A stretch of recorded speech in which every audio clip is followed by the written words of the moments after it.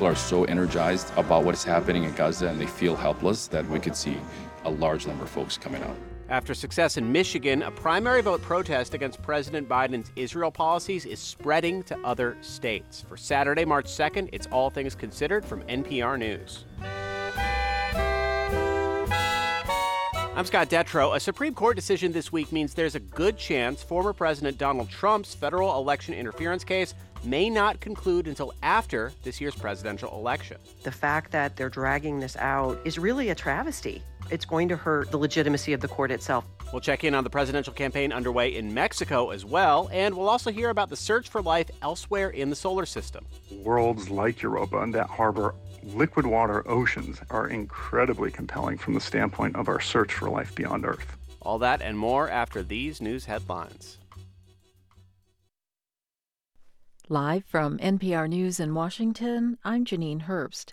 U.S. aircraft have dropped bundles of food aid into Gaza, one day after President Biden made the order, saying innocent lives are on the line and pressing Israel to let more aid in. NPR's Tom Bowman has more. 3 C-130 cargo planes dropped 66 bundles of aid into southwest Gaza, finding open areas along the coast away from desperate civilians. The bundles included some 38,000 culturally appropriate meals, said a U.S. official. There are no immediate plans for more aid drops, though the official said there's potential for follow-on aid. Jordan and France have already carried out airdrops of aid into Gaza. Humanitarian officials have warned that Gaza is on the verge of famine because not enough aid is getting into the enclave. Israel has been pressed for months by the U.S. to open more border crossings and allowed more aid trucks in. But fewer than 100 trucks are getting in each day, compared to 500 before the war began in October. Tom Bowman, NPR News.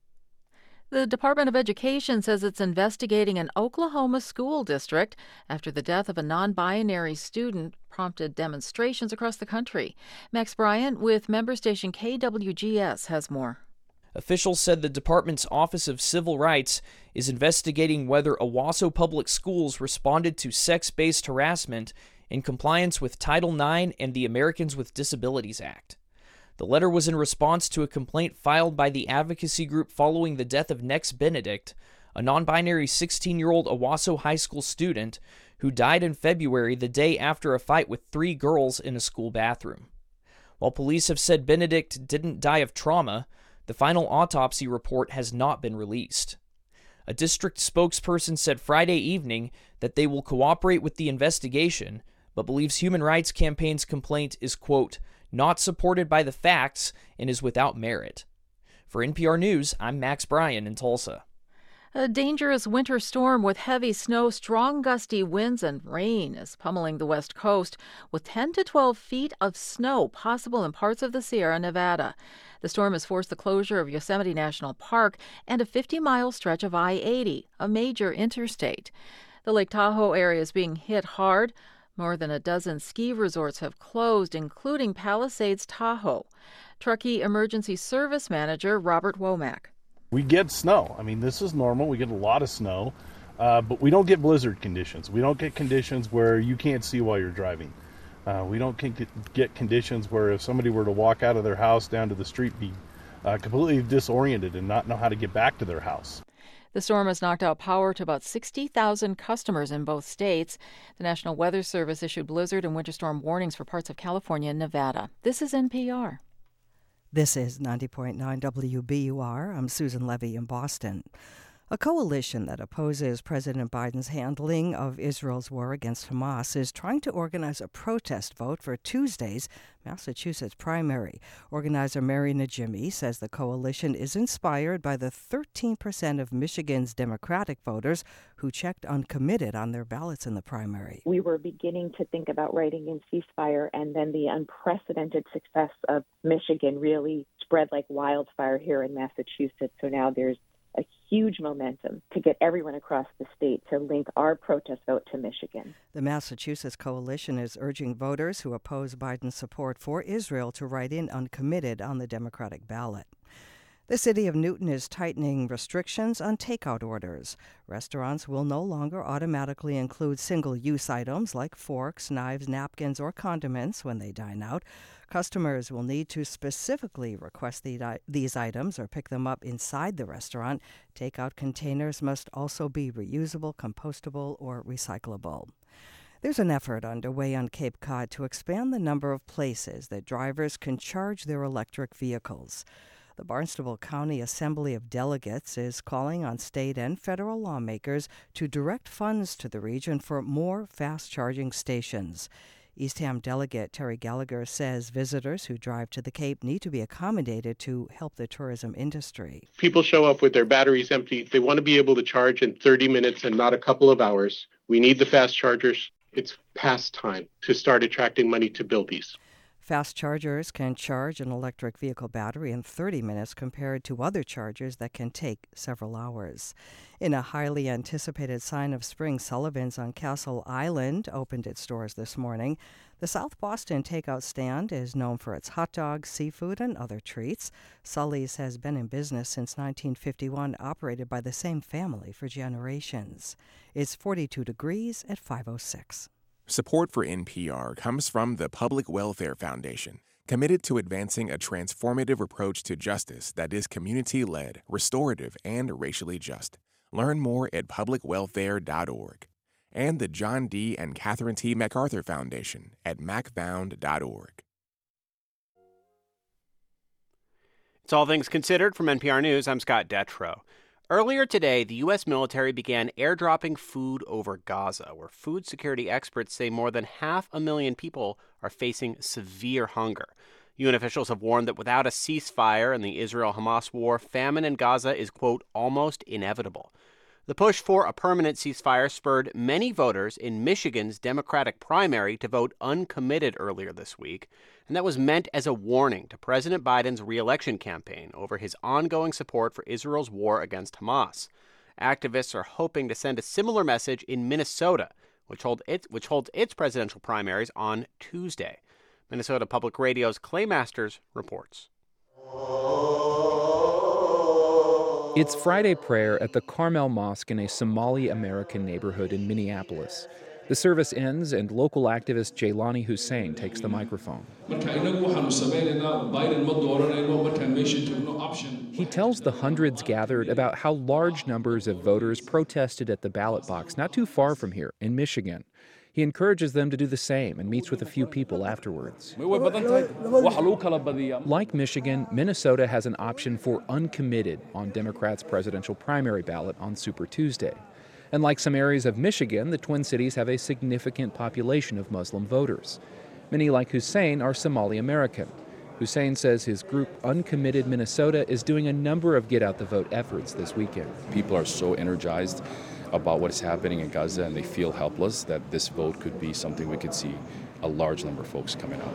On Thursday night, people from across the country joined a conference call to hear from members of the group Listen to Michigan that kicked off that state's protest vote. Y'all, Michigan had 3 weeks.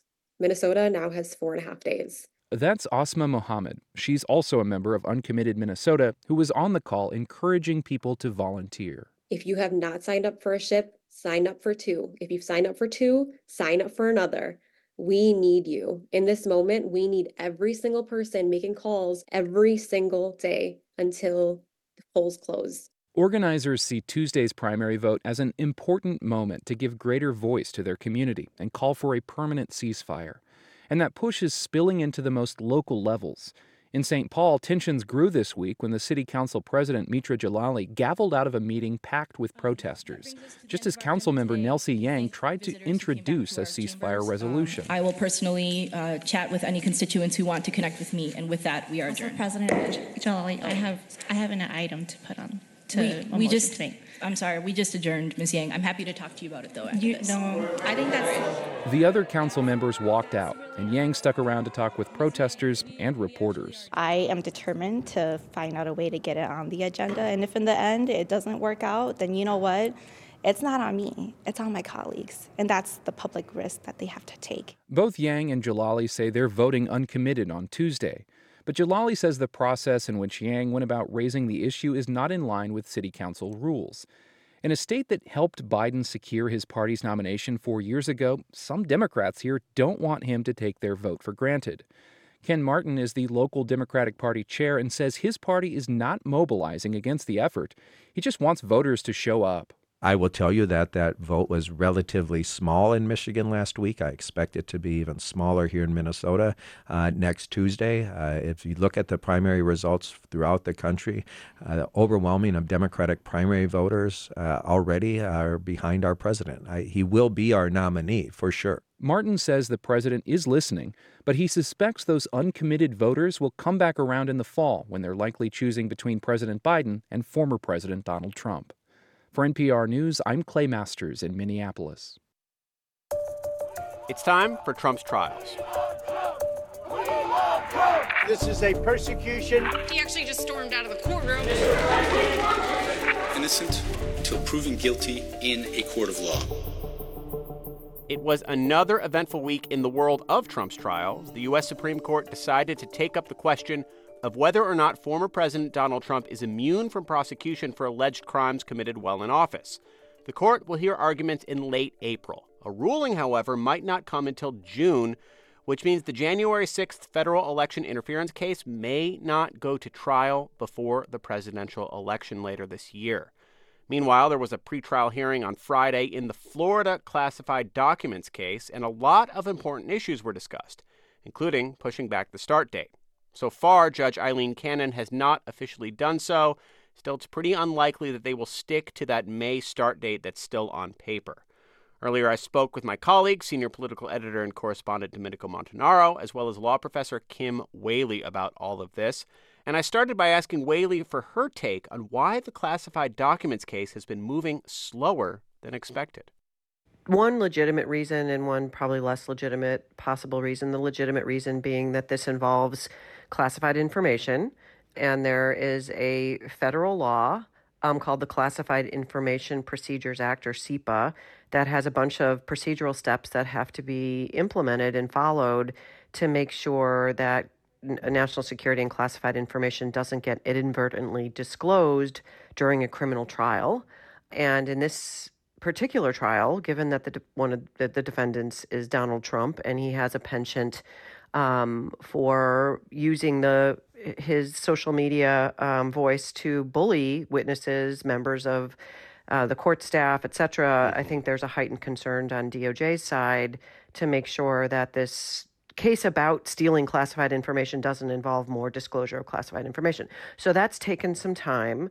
The, I think, less favorable view of things in terms of this particular judge, who is a Trump appointee, is that she's slow walking it for the benefit of Donald Trump and unnecessarily just putting up procedural roadblocks, because with all of these cases, in particular 2 federal cases, Donald Trump's best friend is delay, because on the merits, that is the facts and the law, his case is pretty weak. So, Kim, let's shift to the bigger, I think more consequential delay from this week, and that is the Supreme Court hearing arguments on this big question of immunity. Look, a lot of people saw that appeals court decision on immunity as pretty substantial, as pretty airtight. It seems like there's a lot of arguments that if it were any other question, the Supreme Court would have let that ruling stand. Why do you think the Supreme Court decided to take this up? You know, I wasn't one of the people that thought, they won't touch it. For, again, one legitimate reason and one less legitimate reason. It's a theme. The legitimate reason is that there is no precedent whatsoever for immunity for presidents for criminal liability. And so I think what the court might be interested in doing, and it looks like from the question presented, a very broad question they put in their order saying, is there immunity, criminal immunity for presidents? They might want to tinker with the boundaries of that on the theory that we don't want a situation where presidents order drone strikes, an American's inadvertently killed, and then presidents are worried they're going to be criminally prosecuted by a president from the other political party when they're a private citizen. The sort of less nice reason for this is that the conservatives on the court are slow walking this. The fact that they're dragging this out is really a travesty. It's going to hurt, and it should hurt, frankly, the legitimacy of the court itself. They don't need to do this, and they could be, basically thwarting the ability of the American people to get a ruling by a jury on the merits beyond a reasonable doubt based on facts that get through, the gatekeepers of the federal rules of evidence, the gold standard fact finding, where a third of, Iowa voters said, Republican voters, if he gets convicted of a felony, I will not pull the lever for him in November. The fact that they're possibly denying that the American public is really a travesty.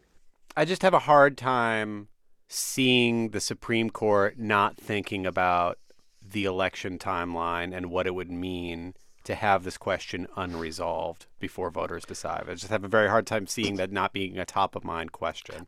We're going to have, essentially, if there's even a trial in these cases, right in the heart of the general election, which Trump's lawyers are going to argue and have already signaled they're going to argue that that's election interference, that you can't have a trial that close to an election, and that's the problem. But now, even though they're the ones trying to delay. No, I'm right. This is their fault. I mean, I would argue that this is the Trump team's fault for doing this because they're trying to push this case over the edge. They could have had a trial, months ago if they wanted a quote-unquote speedy trial, which is one that's there for a defendant, not necessarily for the rest of us who want to see a speedy trial. Yeah. But let's talk about, Justice Clarence Thomas. His wife texted Mark Meadows over 24 times during the January 6th riot and, reportedly was pushing for him to get Vice President Mike Pence to thwart the election results. This is a person who is now currently deciding whether the case goes forward against Donald Trump in a meaningful way or whether it's dragged beyond November so he could cancel the whole thing if he's in charge of the Justice Department. I mean, that's an actual conflict of interest in the theory that is he trying, worst case scenario to protect his wife. Right. Now Thomas, did not recuse himself from the case the court recently heard about whether or not states can kick Trump off the ballot for engaging in insurrection. He has given no indication he would recuse himself from here. Domenico, we were talking about this, though, the other day, and you had an interesting pushback on this Thomas question. Well, I mean, there's certainly a question about whether it's appropriate for Thomas to be on this case, given how intimately involved, his wife was in these efforts and communications about overturning the election. I mean, on the other hand, she's not her husband, right? And we haven't seen texts involving him. And, frankly, if everyone in D.C. was responsible for what their spouse does, no one will go to work, probably, because it's such a tight-knit place. I understand what the pushback here is, but I think that's what the other side of the argument is when it comes to this. That's Kim Whaley, a constitutional expert and law professor at the University of Baltimore. Thanks for joining us. Thanks for having me. And Domenico Montanaro, thanks as always for hanging out on a Saturday. As always fun.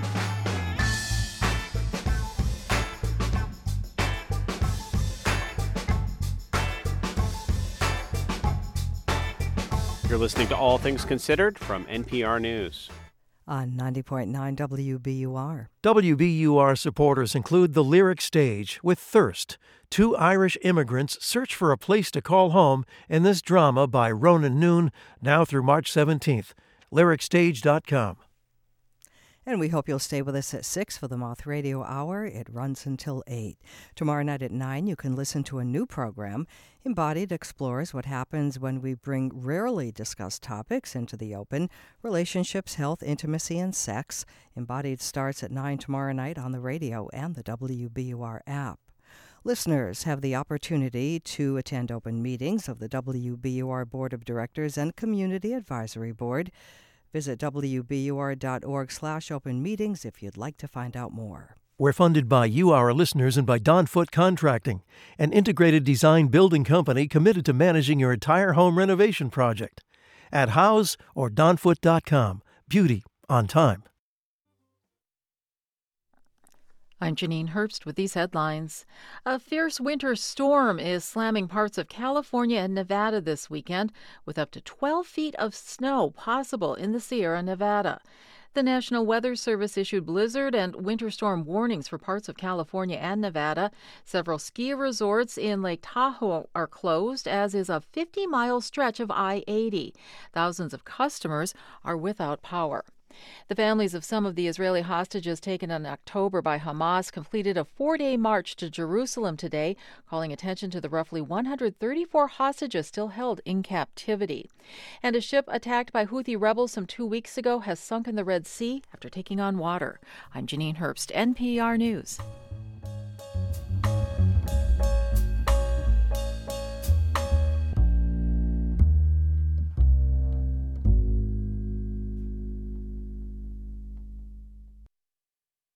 Support for NPR comes from the station and from Made in Cookware, partnering with chefs like Tom Colicchio to bring professional-grade cookware to restaurants and home kitchens.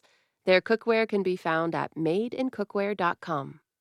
From the Kauffman Foundation, providing access to opportunities that help people achieve financial stability, upward mobility, and economic prosperity, regardless of race, gender, or geography.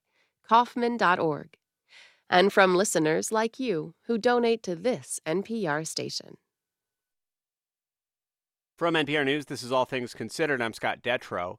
Are we alone? It is one of the universe's biggest questions, and as my co-host Mary Louise Kelly found out, the answer could be in our own cosmic backyard. Saturn's largest moon, Titan, has long intrigued scientists with its rich stew of organic compounds, the building blocks of life. The moon has also captivated science fiction writers. You can see its thick orange atmosphere rolling off the USS Enterprise in Star Trek. And Titan is the homeworld of Marvel supervillain Thanos. Titan was like most planets. Too many mouths, not enough to go around. Okay, but Titan is not the only moon that scientists are eager to explore. They also have their sights on the underground oceans of Jupiter's moon, Europa. And NASA has upcoming missions to both moons. Here to talk more about them are Catherine Nish, professor at Western University in Canada. She is on the team for NASA's Dragonfly mission. It's going to head to Titan in 2028. And Kevin Hand, who directs the Ocean Worlds Lab at NASA's Jet Propulsion Laboratory in Pasadena. He is also working on Dragonfly and the Europa Clipper spacecraft, which is blasting off in October. Welcome to you both. Hi, great to be here. Thank you. Kevin, I'm going to let you kick us off with this mission to Europa, since that is coming right up in the fall. This moon has a salty ocean that is locked under a shell of ice. Describe it. What else can you tell me about it? Yeah, that's right, Mary Louise. Europa has this ocean of salty liquid water beneath this ice shell that's about maybe 10 or so kilometers in thickness. We really don't know. And if we've learned anything from life on Earth, it's that where you find the liquid water, you generally find life. And so worlds like Europa that harbor liquid water oceans out there in our solar system today, these worlds are incredibly compelling from the standpoint of our search for life beyond Earth. Even if they're under, you just described kilometers of ice on top. That's a lot of ice. That's right. These are dark oceans. And so photosynthesis, as we know it here on the surface of the Earth, is probably not really a viable energy pathway. Instead, if there is life in these oceans, it's probably sustained through chemical reactions that can power life, similar perhaps to what we see in the deep, dark depths of our own ocean, places like hydrothermal vents where microbes and other organisms just chew away night and day without any knowledge of the sun above. And one more to you, Kevin, because I'm told engineers have just finished loading the scientific instruments onto the Europa Clipper in preparation to launch. What specifically are y'all going to be looking for? You get there in 2030, is that right? Yeah, about that time frame. It launches, knock on wood, in October. And once the spacecraft is there, the payload is designed to assess the habitability of Europa. It'll have cameras that can take images of the surface, spectrometers to tell us about the chemistry of the surface and any materials coming off of the moon. And then we've also got an ice-penetrating radar that will allow us to see within the ice and potentially even to the ocean below. Okay, Catherine, jump in here because I want to turn to this other really intriguing moon. This is Titan, Saturn's moon. It might also have a subsurface water ocean like Europa, but I'm told it also has seas of liquid hydrocarbons, things like methane, on the surface. Help me picture that. That's right. Titan is unlike any icy world in the outer solar system because, unlike most icy worlds, it has an atmosphere. An atmosphere that's not dissimilar to Earth's, made primarily of nitrogen, but it also has methane. And at the low temperatures that we find on Titan, that methane can actually act as a liquid. So we see lakes, we see streams, we see all the same erosional patterns we see on Earth. It's just the materials are all different. So the Dragonfly mission, which I gather if all goes well will arrive and start hopscotching around the surface of Titan in the mid-2030s. What are you hoping specifically to learn? One thing we think is happening on Titan is that the organics that are formed in its atmosphere because of the presence of nitrogen and methane rain down on the surface, and then once they're on the surface, they can mix with these transient liquid water environments we think are there in the bottom of impact craters. And if you mix those two ingredients, carbon-containing compounds and water, that's very similar to what we think the origins of life look like on Earth. So we're really hoping to see maybe the starting point of life happening on the surface of Titan, which we can then sample with Dragonfly. So this prompts a question to both of you, because you've both been describing on two different moons conditions that possibly could support life, but it sounds like very different conditions, totally different than we have here on Earth. Does that mean there's the possibility that these seas would support life as we don't know it, life that looks nothing like what we would recognize as life here on Earth? So that's certainly true for the methane oceans on Titan. If there is any life there, it is going to be completely different than what we see on Earth, because unlike life on Earth, which uses water as a solvent, if there was life in the oceans on Titan, that would use methane as a solvent. So completely different. And I'm not even sure we're clever enough to search for that life. It would be so alien to us. That's the thing. Like, would we even know if we found it? If that it is looks a concern so of different? mine. For sure. Kevin, what do you think? Life as we know it, life as we don't know it, would we even know it if we find it? Yeah, well, part of the way that these spacecraft and the instrument payloads are designed is to have the opportunity for discovery-driven science. Finding things that we can't really predict are out there. And Titan is just such a wonderful world in this context. Because, like Catherine said, it's a great place for life unlike life as we know it. I mean, I suppose this prompts me to ask how hopeful either of you are. My editors here are reminding me that we've been hunting for life elsewhere in the solar system for decades. They were reminding me back in the 1970s, the Viking 1 and 2 missions landing on Mars.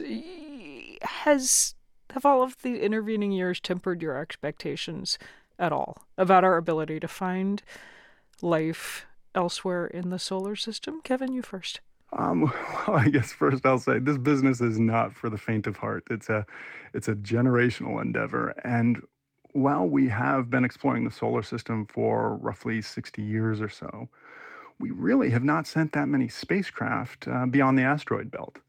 And so this type of exploration is really just beginning. Catherine? I think if we're going to find life anywhere, it's going to be within our own solar system. And this is the whole reason I became a planetary scientist. However, in the 20 years I've been in this field, I think I've become a little bit more pessimistic about our options here. And that's because in addition to water, which Kevin has brought up, life also needs carbon. And in so many places in the solar system, we find one or the other, but not both. So we really need to focus on those areas where we have all the ingredients you need for life together in the same environment. And I'm hopeful we can find those environments, but I think they're not as numerous as I originally hoped. We'll leave it there on a note of cautious optimism. That is Catherine Niche of Western University in Canada. And Kevin Hand, director of JPL's Ocean Worlds Lab. Thanks so much to you both. Thank you so much. Thank you. Meanwhile, back here on Earth, as spring approaches, America's ice climbing season is winding down. Ice climbing is an alpine sport whose aficionados use ropes and other specialized equipment to scale frozen waterfalls or cliffs. It is a sport that is technical, cold, and sometimes dangerous, and it's those challenges that draw some disabled people to take it on. Laura Palmisano with member station KVNF reports from Lake City, Colorado. The tiny Rocky Mountain town of Lake City has its own ice park. The town showers water over cliffs when temperatures are cold enough for ice to form, creating what looks like chandeliers suspended on the rocks above a frozen creek bed. People climb these ice walls using ice axes and spiked boots. The park is busy today.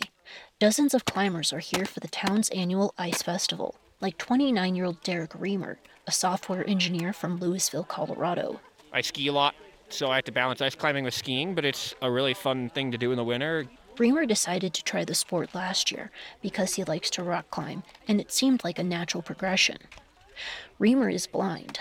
He says he likes ice climbing because it's a new challenge. Ice is very tactile. You kind of can feel what's convex and concave with the ends of the tool because they're such a sharp point.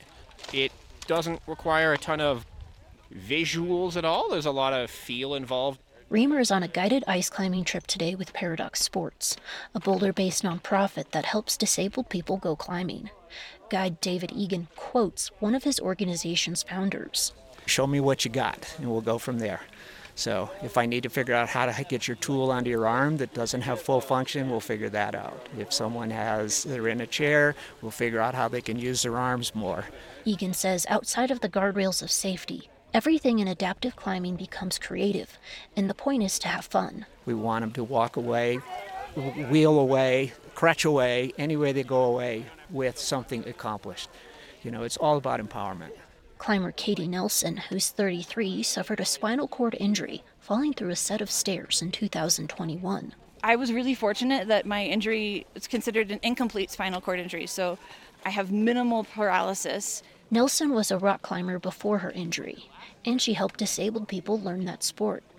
Climbing helped her recover, she says. And last year they finally conned me into ice climbing, and I immediately fell in love with it. Nelson credits the adaptive climbing community for helping her return to the sport she loves. Because I really, really wanted to get back outside and out doing the things that made my heart happy, I had that extra motivation to really, do my PT, my homework, and all that work that came with it.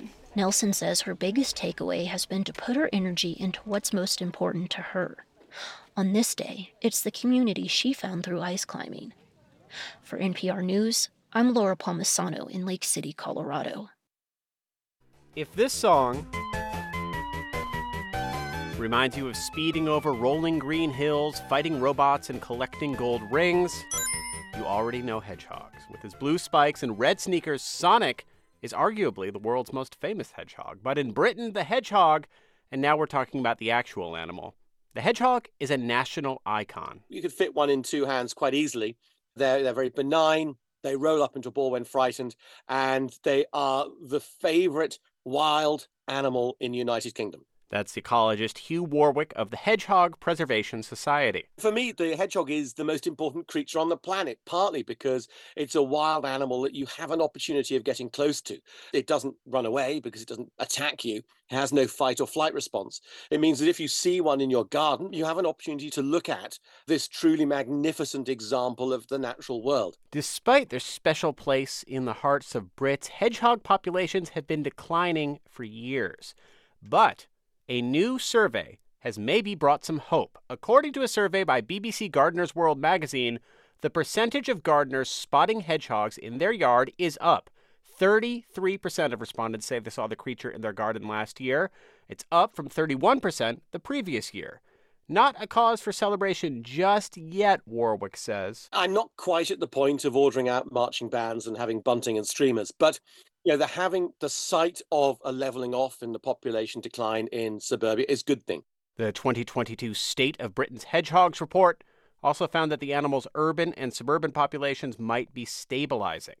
The report notes that local conservation efforts and advocacy have been partially responsible, but Warwick says the picture is more bleak in rural areas where human activity is degrading hedgehog habitats. Hedgehog food, macroinvertebrates, the bigger bugs and beasts, the worms and beetles, we've killed off that, but we've also chopped up their landscape into smaller and smaller pieces with busy roads and large open fields of intensive agriculture. Still, Warwick says the fact that people are even paying close enough attention to notice these small beasts is a good thing. That's the beginning of the journey.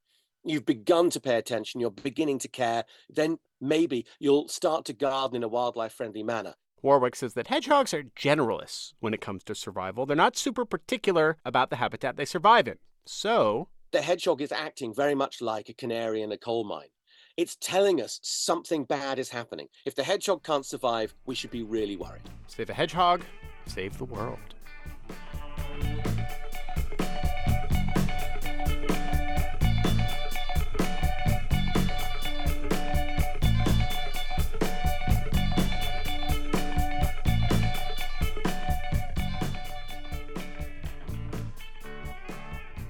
You're listening to All Things Considered from NPR News. Here in the United States, we're looking ahead to Super Tuesday, but there's another big election happening south of the border. In Mexico, the campaign for president has now officially begun. Millions of Mexicans will go to the polls this June.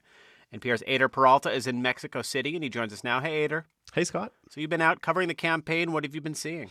Massive rallies for both main candidates. Yesterday, I was at the first official rally for Claudia Sheinbaum, who is leading in the polls, and the Zócalo, which is this huge square in the middle of Mexico City, was just overflowing with people. And I want to play for you a chant that we've heard in both of the campaigns and tells you an important part of this story. Let's listen. Presidenta! Presidenta! In Spanish is a gendered language. A male president would be a presidente. A female president would be a presidenta. And both of the two major candidates in this race are women. And that means that barring some miraculous, unexpected rise of a third-party candidate, Mexico, which is a notoriously machista country, will have a woman president, una presidenta, for the first time in history. Wow. On the streets, people are selling dolls of the candidates. Many of the women I've talked to say, it's finally our time. It has finally come. And many of them are hopeful that someone who has had a similar experience to them might better understand their problems and might be able to fix them in a better way. All right, so this historic moment, but tell us a bit more about the candidates themselves. So both of these women were not politicians until later in their lives, and both of them are engineers. Xochitl Gálvez is leading the opposition coalition, and she has a rags to riches story. She was born in a little town, and as a girl, she would sell Jell-O at the local market. She came to Mexico City, she became a computer engineer, and she was pulled into politics by a former president who asked her to deal with indigenous issues in Mexico. And on the other side, you have Claudia Sheinbaum. Her Jewish grandparents fled Bulgaria and Lithuania during World War II. They came to Mexico to seek refuge. She was born here, and she became a renowned environmental engineer. She was pulled into politics by Mexico's current president, and she became the mayor of Mexico City. And now, if you look at the polls, she's the one to beat. Most polls give her a huge lead, some by as much as 20 points. And what are they both focusing on? I mean, there are a lot of global trends in politics right now. I'm guessing a lot of the things you're hearing and voters in Mexico are hearing are similar to what Americans are hearing from candidates right now. Yeah, I mean, they're talking about security and about the economy. Xochitl Gálvez, for example, opened her campaign at midnight in Fresnillo, Zacatecas, which is a small town that has been terrorized by cartel violence. And that violence is a big deal here. There's been a spate of assassinations of local officials and candidates, and the deaths from the cartel violence just don't seem to stop. So the theme of the Xochitl Gálvez campaign is a Mexico without fear. Gálvez promised to build a massive new prison, saying, quote, "There will be no more hugs for criminals. The law will be the law." Claudia Sheinbaum, on the other hand, focused a lot on the social programs that have made the current president incredibly popular. She promised universal pre-kindergarten. She promised more college scholarships. She promised that her government would continue raising the minimum wage. And she focused on the poor. She used the same refrain that President Andrés Manuel López Obrador has used during now what is his 5+ years in power. For the good of the country, the poor come first. Now, both candidates are crisscrossing the country, and election day is June the 2nd. Ader Peralta reporting for us from Mexico City. Thanks so much. Thank you, Scott.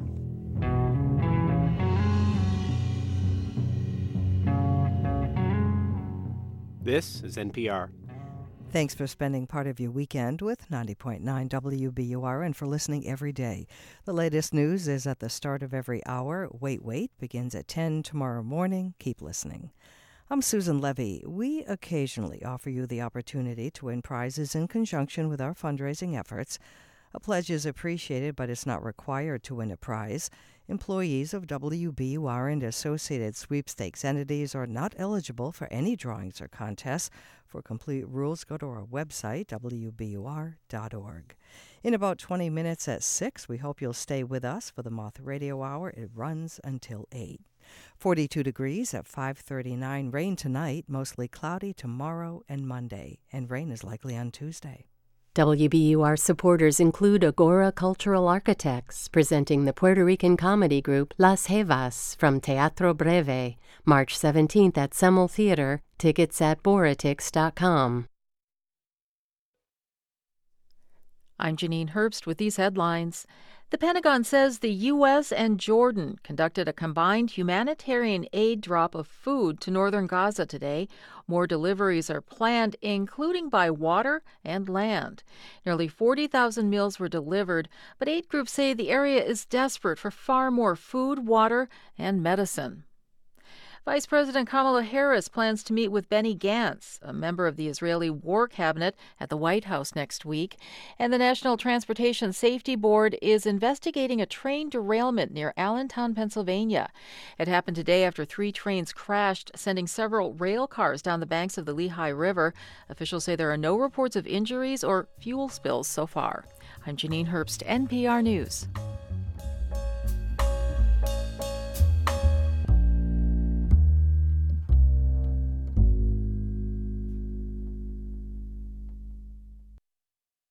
Support for NPR comes from this station and from Subaru, featuring the 2024 Subaru Outback Wilderness. With standard symmetrical all-wheel drive and all-terrain tires, it's designed for paths not yet taken. Learn more at Subaru.com/wilderness. From the Joyce Foundation, committed to advancing racial equity and economic mobility for the next generation in the Great Lakes region. Learn more at joycefdn.org. And from the John D. and Catherine T. MacArthur Foundation at macfound.org. It's All Things Considered from NPR News. I'm Scott Detrow. In November of last year, 3 college students were shot while visiting family in Burlington, Vermont. All 3 men, Hisham Awartani, Kanan Abdelhamid, and Tassin Ali Ahmed, are of Palestinian descent.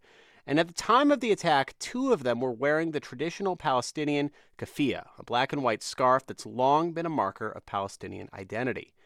No hate crime charges had been filed against the suspected shooter, but for many Arab Americans, the attack was a reminder of anti-Palestinian sentiment in the U.S., and the men became symbols of Palestinian oppression and resistance closer to home.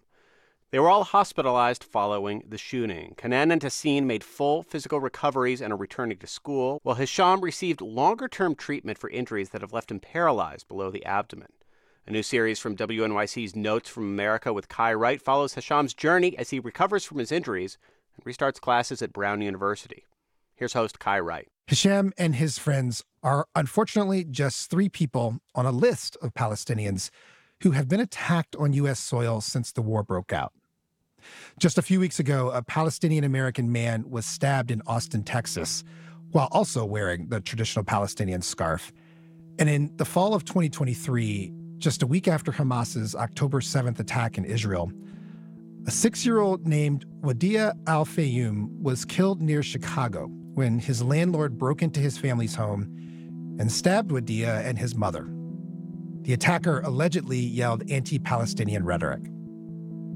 Tonight, a gunman remains at large following the shooting of 3 college students in Burlington, Vermont, all of them of Palestinian descent.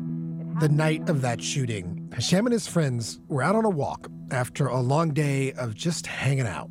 We were walking along the sidewalk, and a guy comes down from the balcony and pulls out a gun, and before I know what's happening, it's like I'm on the floor.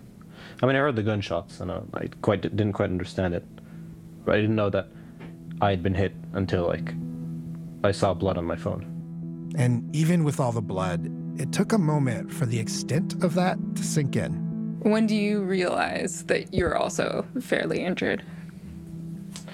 When the EMT people come, they tell me to move my legs, and I realized that I couldn't. What went through your mind when that happened? I don't know. I didn't know what to think. I just didn't know why I couldn't. Our producer, Suzanne Gaber, has been spending time with Hisham. She was with him on his last day of inpatient therapy as he checked out of rehab and prepared to return to campus at Brown University and face a new reality as a reluctant symbol. Suzanne takes the story from here. Hey. Hello. I was just checking in to see Hisham or Tammy. 6th floor. Suzanne? Hi, yeah, nice to meet you. For months, I had seen Hisham on TV. I'd seen how composed he and his friends were in the face of such a terrible trauma. And like a lot of us, I had created an image in my head of the person he might be. But when I walked in, I realized this was just a college kid, fascinated by history and excited to learn. Museum of Fine Arts. Like Onzo. Yeah, they participated in an excavation like 1908 or something. I mean, I've always loved history, and archaeology I feel like is not a more objective take on history, but it's just another way of looking at things. You know, in history, you often get lost in the big picture of, like, you know, King X declares war and whatever, or like larger political systems, whereas in archaeology it's more personal. It gives you a better idea of how people live their lives. How you feeling? Good, okay. But instead of being in class, Hisham was in rehab. And for his last day, he asked to use a machine called a loco mat. How long are you going to do this for? Probably will go like 25 minutes. He's standing upright, being held up by a machine that pushes his body to move as though he's walking all on his own. And it really looks like he's walking. Hisham even moves his torso to mimic his normal walking motions. As he walks, Hisham is facing a full-length mirror, watching himself move. It was his favorite activity in rehab, and you can see it in the way that he looks at himself, walking in place, even while trying to focus on his new life in a wheelchair. I've gotten used to life like this, or I'm trying to get used to life like this, and what happens will happen. I've been following Hisham's story for a while. From his very first statement, just days after the attack, Hisham and his mom have used their newfound platform to advocate for a focus on Palestinians in Gaza. It was a decision they came to very quickly, in part because Hisham has been able to process his own injuries at a speed that seems surprising for someone so young. It's not that necessarily like, okay, it's, I guess, one, just growing up in the West Bank and growing up under occupation, just growing up Palestinian in general, it's like you learn fairly quickly that life is absurd and you'll get screwed over, and, you know, you just have to suck it up and, like, keep moving forward. But also at the same time, I mean, like, in relation to that, it's like, it kind of feels unfair for me to, like, sit around and feel bad about myself when much worse things are happening to other people. And I honestly, yeah, like, it kind of feels like what I'm going through is, like, not that big of a deal. I can imagine, even before this happened, that this was, like, a very intense moment and an inflection point of feeling a lot of grief for other people. But I wonder, like, have you had space to process this and, like, feel what comes with? Yeah. I mean, I don't know, I've been trying to. But again, like, it's still not over. Yeah, that's true. You're still pretty early. And also, like, in Gaza, it's not over. Like, I'm getting treatment, but, like, if the same thing had happened to me there, I'd be, like, probably be carried around on a stretcher if even. Is that a thing you've thought about a lot in this process? Yeah. Like, I'm very lucky. Last day. Mm-hmm. Bye. I'm so excited. I'm so excited for you. I'm excited too. I'm waiting with Hisham and his family at a rehab clinic in Boston for word that he's been discharged after 2 months of treatment and therapy. I'm leaving. I knew this is a moment he's wanted for a long time. And I also knew, on some level, he'd been thinking about what it meant to go back to school. Tonight, Brown University students grappling with the shooting of one of their own. Almost immediately after Hisham was shot, he'd become a symbol of Palestinian oppression and resistance for many at Brown University, where he goes to school. Brown Corporation is a scam, no others like Hisham. Brown Corporation is a scam, no others like Hisham. Hisham, Hisham was shot because of your complicity. I don't like seeing my name plastered everywhere, but I condone it in as much as using my name and my experience can elicit more of an emotional reaction in people and can get the point home. I mean, yeah, like it sucks to say, but like people here find it hard to empathize with people in Gaza than they would me. Why do you think that empathy is so different? Because, I mean, many different reasons. I think that Palestinians in Palestine are always, like, the way that people excuse it is that they're always assumed to be a terrorist. And here it's just, it's absurd to use the same logic that the Israeli army uses on me. Because I'm literally in, like, Burlington, Vermont. Like, you can't say he was trying to stab someone. You can't say he was part of a terrorist organization. Even though, like, in so many of the cases, like, they'd shoot people, like, unarmed or walking away or, you know, doing nothing. But just because they say they provide the bare minimum of an excuse, they get away with it. Over the last few years, Hisham has become involved with the Brown University divestment movement, the same one that has been using his name on campus in recent protests. They are calling for the school to divest from all companies linked to the Israeli military. They say the investments are supporting the Israeli occupation in the West Bank, where Hisham grew up. I think it's ridiculous that universities are invested in arms companies. But now that he's back at Brown, his activism is going to look a little different. Sounds like you kind of want a lower profile. You don't want to plan on being involved in that as much when you get back. I mean, more so like behind the scenes and such. Hisham says just the act of returning to school is part of that. Palestinians love education. There's very little mobility. I feel like people will go to education to alleviate that. Yeah, it's our way of resisting in a sense. You know, I'm not going to let this break my stride. I'm going to keep walking forward. That was the first installment in the latest series from Notes from America. The podcast is following Brown University student Hisham Awartani as he processes the long-term effects of being shot. For more on his journey, listen to Notes from America from WNYC wherever you get your podcasts.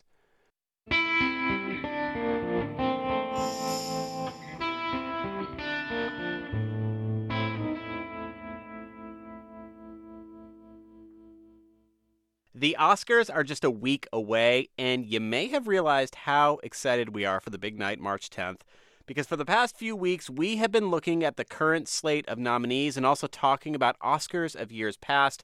Clearly, we cannot get enough Oscars here on All Things Considered. But today, we're going to look at the nominees for Best Original Score, and one nominee should be familiar to any moviegoer. That is, of course, John Williams' immortal theme music for the Indiana Jones series. The 92-year-old composer received his 54th, that is 5-4, Oscar nomination for the 5th Indiana Jones film Dial of Destiny. How does that score stack up with the other nominees, though? And more importantly, what makes for a good film score these days? So we called up, again, happy to do it, NPR Pop Culture Happy Hour co-host Stephen Thompson. Hey, Stephen. Hey, Scott. Do you want to just, like, hop on an airplane or hop on a tank and punch a Nazi when you hear that theme music? I mean, always. Even if I don't hear that music. I mean, that kind of feels, on one hand, unfair to be nominated for a score for the same score you've been doing 5 times over the course of decades and is maybe the most famous of all movie scores or is in the conversation. But, I mean, I know the movie itself got panned, but how did the score, do you think, stand up against Williams' previous iconic work? Well, first, it's worth noting that he's not necessarily being nominated again for the original Indiana Jones score. The score, if you watch the movie, it's occasionally using the original dun-dun-dun-dun-dun-dun as punctuation, but it's almost entirely a new composition. He is the perfect person to step back and talk about the role of a movie score with before we go to some of the other nominees, because so many people think of his music when you think of what a transformational movie score can do, and that is to emotionally cue you. The dun-na, dun-na, the swelling music when they see the dinosaurs for the first time in Jurassic Park, you know? Totally. A good movie score is the movie in so many ways. A great score can elevate a movie in a million different ways. You know, the fact that his filmography contains the score to Schindler's List, the score to Jaws, the score to Indiana Jones, like, those are tonally very, very different films. He has captured those emotions in music, and he continues at 92 to make scores that are worthy of consideration for Oscars. That all being said, I don't think we can think of him as possibly the front runner in this contest. Let's talk about some of the other scores and the role that they play in the movies that they were a part of. Yeah, I think the conventional wisdom right now is that the score that is likeliest to win is Ludwig Göransson's score for Oppenheimer. Oppenheimer, which is also the frontrunner to win Best Picture, is such a classic Oscar Best Picture winner. It's a historical drama. The Oscars love historical dramas. It is an extremely well-made and well-told story. Christopher Nolan does a beautiful job with it, and it incorporates music in really impressive and dramatic ways. I don't know if 6 or 8 months after seeing Oppenheimer the first time, I'm necessarily humming the theme from Oppenheimer. Yeah. But Ludwig Göransson, who won the Oscar for Black Panther, which is a score I do still summon in my brain all the time, he's doing marvelous work here. I mean, everybody's work in this film is really elevated, and I think this is likeliest to win, and I'm not going to complain when and if it does. Who are the other nominees we should be thinking about? And more importantly, who are the other nominees whose music has been stuck in your head since you've seen the movie? Well, my favorite score in this field we haven't even talked about yet, which is Jerskin Fendrix's score for Poor Things.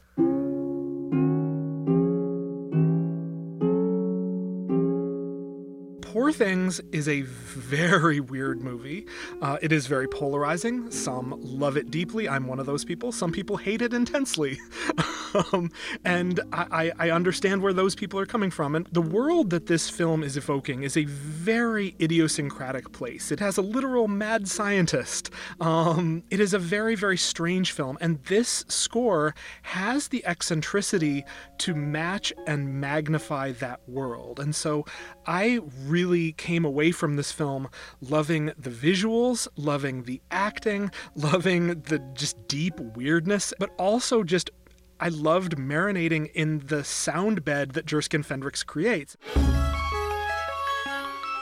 I'm loving the way film scoring has evolved somewhat from these kind of classic orchestral Hollywood productions to something that's coming from a place that isn't that classic movie score. Jerskin Fendrix has worked with art rock bands like Black Midi and Black Country New Road that are very weird, very eccentric, very sprawling, very kind of abrasive. And he's taking some of those ideas and putting them into film scoring in ways that feel revolutionary to me. And I'll just point out that composer Jerskin Fendrix is really young. He's only in his late 20s. Yeah. And Scott, by the way, just quickly, we haven't talked about the 2 other nominees. Yes. Robbie Robertson from the band is posthumously nominated for his work on Killers of the Flower Moon. That is a terrific score, a very versatile score for a very long film. And Laura Karpman did the score for American Fiction.